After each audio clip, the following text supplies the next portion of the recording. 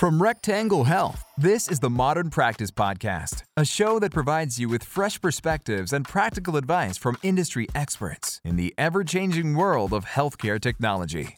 Every episode, we tackle a timely topic to help you stay current and simplify the business side of healthcare. Without further ado. Hello, everybody, and welcome back to the Modern Practice Podcast. Today, we're joined by Rectangle Health's Executive Vice President of Marketing, Michelle Dowling, to discuss the importance of strengthening internal culture at your practice. And that all leads to a better patient experience. Michelle, thank you so much for taking the time to join the show today. Thanks, Gary. I'm excited to be back. Michelle, let's get right into it. And I want to start by talking about the importance of culture within an organization, specifically within a team. How important is it for a healthcare practice internally to establish a strong culture? Sure, Gary, this is a timely topic. I think it's easy to take it for granted when a culture at an organization is already defined or existing. Today, however, I believe that we are redefining what that culture means, what that means to people, and how they interact in their day-to-day.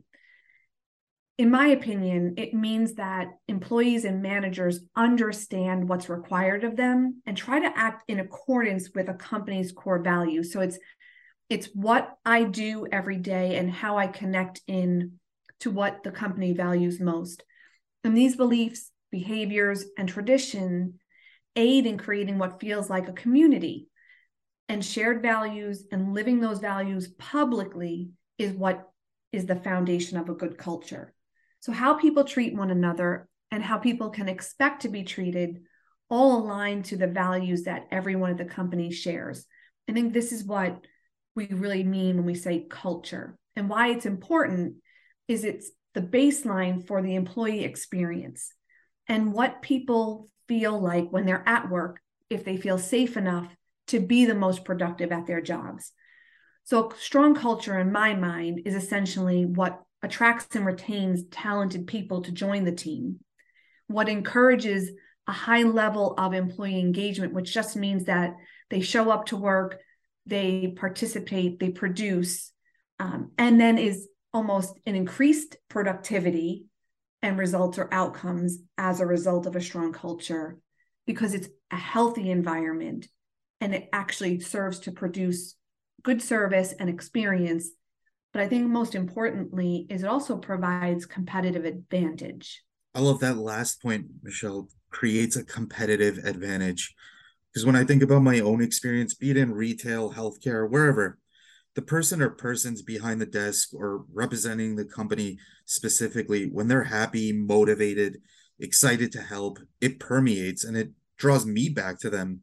You know, products and services are available everywhere, but your experience with the people makes a huge difference. So to that point, what would you say are the after effects of not prioritizing a healthy, strong culture that starts from leadership and moves down? Sure. And if we're honest, just like in years past, we're spending so much more time at work than with our families. And now the relationship between home and work is even more blurred with a remote working environment being more commonplace. So today, I think people have very different expectations from their workday. I think that their balance is very different, and it's driving change in how organizations operate efficiently. So in contrast to what we just discussed as what was important and what builds a strong culture, I think the effects of no culture creates an environment where employees do not feel safe to participate or to speak up. There's division and fear. There are high rates of absenteeism, often leading to job abandonment. I think we see that a lot in staffing challenges right now. And I think that lack of culture bleeds into how people feel outside of work, which affects their mental and emotional well-being. The after effects are just as important and significant. People don't just switch on and off when they get home from a bad day at an office. They don't go from leaving a lot of things behind. There's a residue and a residual effect that carries over. So from a negative workplace atmosphere, this was what leads to burnout and depression. And these are significant issues. And I think we see it more and more. High turnover costs the business, affects overall economy. So we need to work on and prioritize a positive work environment and well-being. That's so true, Michelle. And I think about the impact of the internet. A healthcare patient, a consumer of any good or service, more so now than ever, is willing to leave a review on Google, a third-party site, a blog, a social post. They share their experiences with the world. So my point is that a lack of culture bleeding into the home, affecting mental health, anger, sadness, all these negative emotions, having to come back into that workspace every day, it fuels and permeates in the opposite direction of the positive good culture, impacting the patients and in turn the business. So, Michelle, I want to talk about staff and teams more in depth. Mm-hmm. Different personalities, different backgrounds. Individuals with a team have different personal things going on. They also work differently, have different ways of coping with stress, see things different. So, as a leader yourself, how do you navigate all of these differences? Yeah, it's a great question. And I think I feel very responsible for making sure that that positive environment is something that we focus in on and that I constantly am fine tuning, even when on a personal note, I do something that I think I could have done better. It's going back and trying to make it right.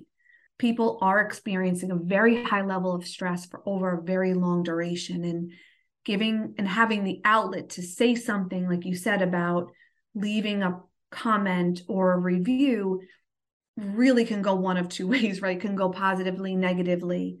And as a leader, you really have to be paying attention to those reviews, to those remarks, to your team. And as you said, everyone is different, but if you're watching closely and are tuned in, you can see when people do their best work and when they don't. And when they're doing their best, what are the conditions? And when they're not, what are those conditions? So one thing that I strongly believe in and do my best to create is a safe environment for people to show up and do their best work, and then to course correct when there are issues. Because it's important to figure out what those stressors are on the individual and on the team.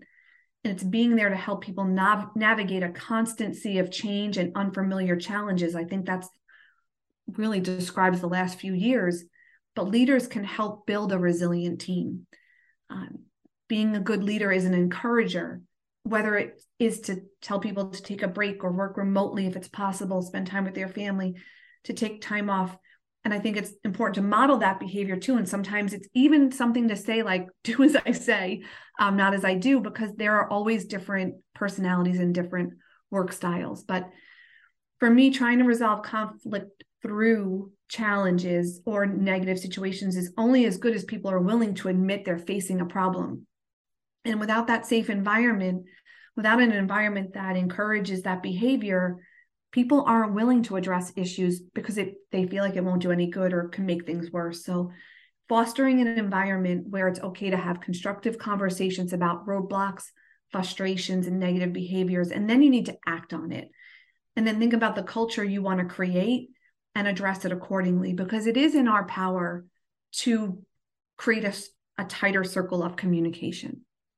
Yeah, and I think that's a perfect segue because I want to follow that question up with, in any work environment, considering those different personalities, tenure, experience, etc., there may be some conflict. That's a reality, right? People disagree, have differences of opinion, and push their own very strongly. So, how do you recommend resolving those issues in a healthy manner? Yes, Gary, navigating conflict is a critical aspect of both the workplace culture and of relationships overall. So it is a critical life skill. And often I think we shy away from what we perceive as difficult conversations for a myriad of reasons. But what I've learned over time and experience is to be the most direct and honest through carefully and thoughtfully delivery. It always wins. And at the risk of sounding very simple, active listening is the beginning of what I believe resolution can be. People want to, and they deserve to be seen and heard. And there's a saying that goes, when passionate employees become quiet, it usually sends a signal to the work environment that has become very dysfunctional. So I always try to think about the people who are acting participatory and then communicating and they're sharing. And then when they go quiet, it makes me nervous because employees and people retreat into the patterns they create to protect themselves. And in some cases, there are people who go the opposite way and express themselves very loudly. So what I found is to bring people together to work out their differences through almost a mediation can help resolve issues in a healthy way. So, for example, as a manager, I find myself often being on the receiving end of two different sides of the same issue. And what we always say, like there's always third side to that, but and somewhere in the middle is the truth.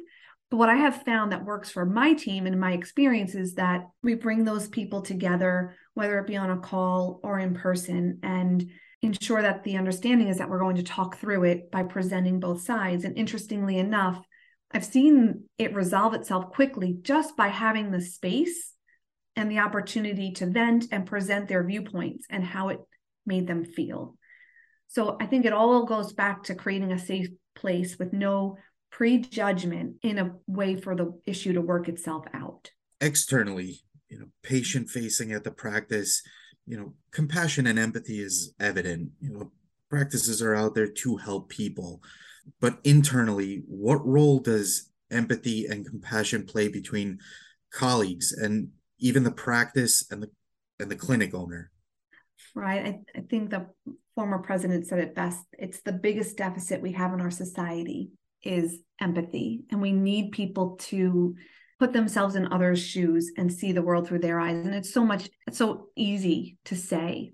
And I believe that oftentimes people harbor negative feelings because they don't have the ability to do that or don't want to because of the workload and the pressure that people are under. And without a concerted effort, we've become too busy to show empathy or compassion. And we've also become a little bit too defensive. And we need to challenge that. And I find this happens to me sometimes. And I think what I try to do is just take a step back and focus on the output and the results instead of really just thinking about what people are going through or maybe capable of. So I try to think back on how to start with the person and then think about the results. Because I think where we win is when we focus on people first, because then they create the best outcomes. So in contrast, when staff members treat each other with understanding and respect, it boosts morale, efficiency, productivity. The team is more likely to provide each other with proactive support. And those employees that can tap into empathy provide a more responsive patient or office experience, right? And it has to begin with leadership. If employees don't believe the leaders have empathy for them, they're unlikely to show empathy themselves. So as a manager, as a leader, as a practice owner, as a physician, we have to find ways to show our team members support and that we care about their well-being and their concerns. And it goes back to creating a culture that has values and understanding how it relates to others and how they connect with those values. But it also involves having some difficult conversations at times. Yeah, that's great advice, Michelle. Thank you. My last question here, if we were to look at a dentist, ophthalmologist, vet, any provider really approached you right now and said, what is my first step in transforming my practice culture for the better? And where would you recommend they start? I have one word, Gary, and it's communicate. I think that communication is our most important aspect of how to begin to transform practice culture on both sides, right? Not only just talking, but listening. We'll never be able to eliminate stress or create an environment that's perfect, but people do want to be seen and validated, and appreciation goes a long way in turning around a negative situation. But it's that combination of listening and talking, listening and open up, taking a minute to step back and listen with empathy. And I think that we also have to remind ourselves of the progress that we make on a daily basis, the bigger vision on how we contribute and how every person's role is vital to the success of that greater vision and of the organization. That's a key part of managing stress in the workplace. I think people need to talk about what's happening in each other's lives, what's happening at the office, and what can be done to make things better. But there are small steps that we can take in order to ease some of the stress. I highly recommend checking in with your employees individually to gauge how they're feeling about their performance, the workloads, expectations. And in that way, you create that safe environment so that people can do their best work. Communicating that you trust them and care about their well-being creates that culture of empathy and being valued at the workplace. Again, great advice, Michelle. And, personally, when I think about great organizations or, outside of the business world, like great sports teams, any group comprised of multiple team members, conversations, when they're successful, conversations always start with we. It's forward motion in unison. And that takes, like you said, a high level of understanding, empathy, compassion, knowing where people are in their personal lives, how to open up conversations and navigate, differences and build that belief and trust in one another. And that boils down to the strong culture. Successful growing businesses have it. So I want to thank you so much, Michelle, for taking the time again to share your insights as a leader with us. Thanks for having me, Gary. These are such important issues for us to talk about, and I hope that any of these ideas or thoughts helps someone, a manager or a teammate or employee, provide a way to manage a difficult situation or think about communication a little bit differently. That would be amazing. Always a pleasure, Michelle. And I want to thank everyone for tuning in today. Be on the lookout for more episodes coming soon on team development, building strong organizational culture that leads to business success. Till next time, everybody. Thank you for listening to the Modern Practice Podcast. If you enjoyed today's conversation, subscribe on Apple Podcasts, Google Play, Spotify, or SoundCloud for new episodes. And follow Rectangle Health on social media for more helpful information, news, and event details. Thanks for tuning in.